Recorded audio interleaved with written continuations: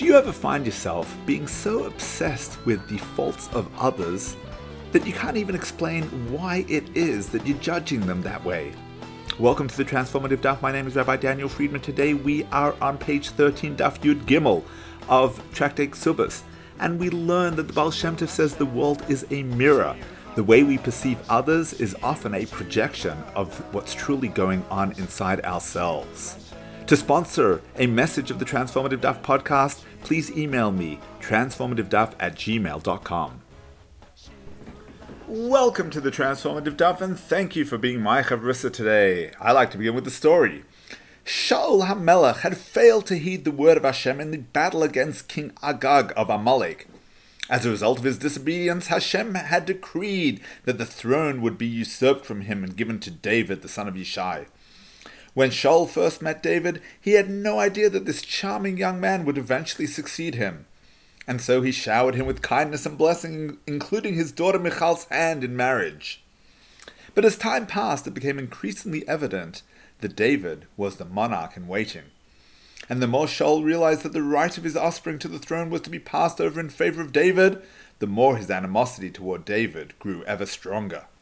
Accusing David of treasonous activity, Shaul spent many years in hot pursuit of him. On one occasion, David was in the wilderness of En Gedi. Shaul picked 3,000 soldiers and went in search of David and his men. En route, he came across a cave and went inside to relieve himself. Unbeknownst to him, however, David and his men were sitting in the back of the cave. David's men said to him, "This is the day of which Hashem said to you, 'I will deliver your enemy into your hands. You can do with him as you please.'" David went and stealthily cut off the corner of Shaul's cloak. But afterward, David reproached himself for cutting off the corner of the king's clothing. He said to his men, "God forbid that I should do such a thing to Hashem's anointed one." David rebuked his men and did not permit them to attack Shaul. Shaul left the cave and started on his way. David followed him out of the cave and called out, "My lord king!" Shaul looked around and David bowed low in homage with his face to the ground. "Why do you believe that I am out to do you harm?" David implored the king. "You can see for yourself now that Hashem delivered you into my hands in the cave today. And though I had the opportunity to kill you, I showed you pity. Please, sir, take a close look at the corner of your cloak in my hand. For when I cut off the corner of your cloak, I did not kill you. You must see plainly that I have done nothing evil or rebellious, and I have never wronged you. As the ancient proverb has it, wicked deeds come from wicked men. My hand will never touch you." When David finished speaking, Shaul responded, "Is that your voice, my son David?"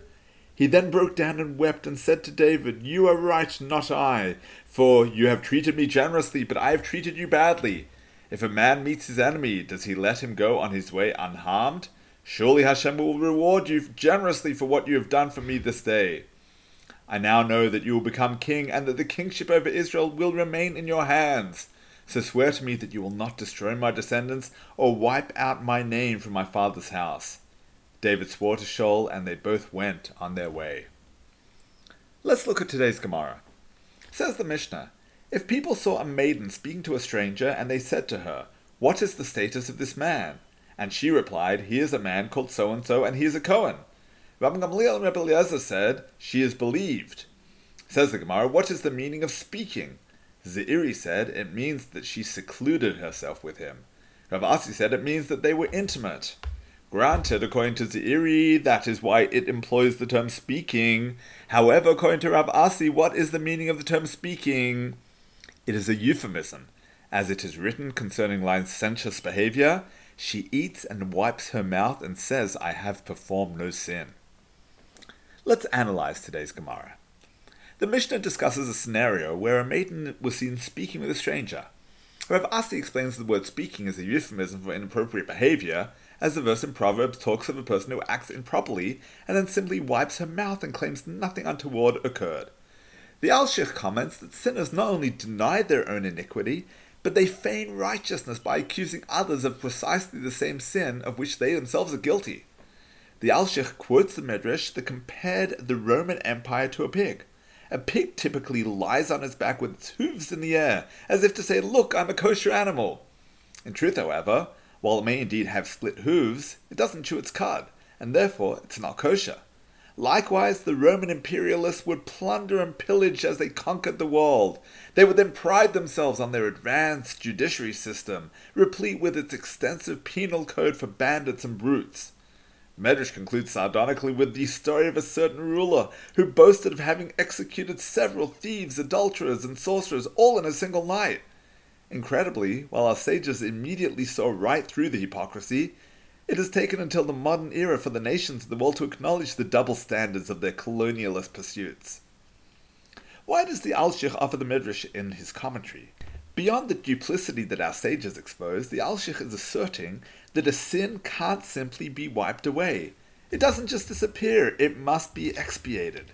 How does a sinner eliminate his sin? By substituting a korban in the form of another helpless human being. The Romans assuaged their feelings of guilt for their global plunder by prosecuting local thieves. While the Alshich might not have had a term for the human attribute that he was describing, psychologists today call this approach projection. Sinners don't simply deny and try to conceal their shortcomings, they project their feelings of guilt onto others. When an individual accuses another of a particular transgression, there's a good chance that he himself is guilty of that precise issue, particularly if he is inexplicably obsessive about the matter. That's why speaking is used as a euphemism. Instead of accepting guilt for his own shortcomings, he projects onto another person and speaks ill of that person. In the words of Shmuel, anyone who invalidates others invalidates with his own blemish. The Baal Shem Tov was famous for his theory of projection. He would teach that the entire world is a mirror. Whenever you see bad in another individual, you should ask yourself what's wrong with yourself in that realm. While he didn't frame it in exactly such terms, he was essentially offering the remedy for projection. If you're able to see a problem in another person, then chances are you're familiar enough with the issue and should be able to identify some form of the spiritual malady within yourself. When you're aghast at your friend's actions, ask yourself why you're bothered so much. Maybe you personally have an element of the issue that you've yet to deal with. Let's say, for example, you're feeling that your spouse is selfish and stubborn. The Baal Shem Tov would advise that you ask yourself whether perhaps you might be the one in marriage who is unyielding and insistent on always getting your own way.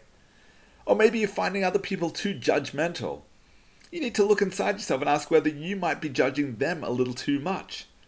That was King Saul's biggest failure. He was on a crusade to destroy David. Not necessarily because he envied his heir to the throne. He'd probably accepted the divine inevitability of that outcome. Rather, he'd somehow convinced himself that David wanted to harm him. It wasn't until David proved that he meant him no harm that Saul conceded that he'd projected his own sentiments onto his rival. Next time you jump to criticize another person, ask yourself if your haste to condemn is motivated by your own inadequacies in that area. And if, after a period of self-reflection, you're unable to find any fault within yourself, you should still ask yourself why you're bothered so much. As we judge others, so Hashem judges us. May you forever give everyone the benefit of the doubt, and may all find favor in your eyes. Wishing you a transformative day.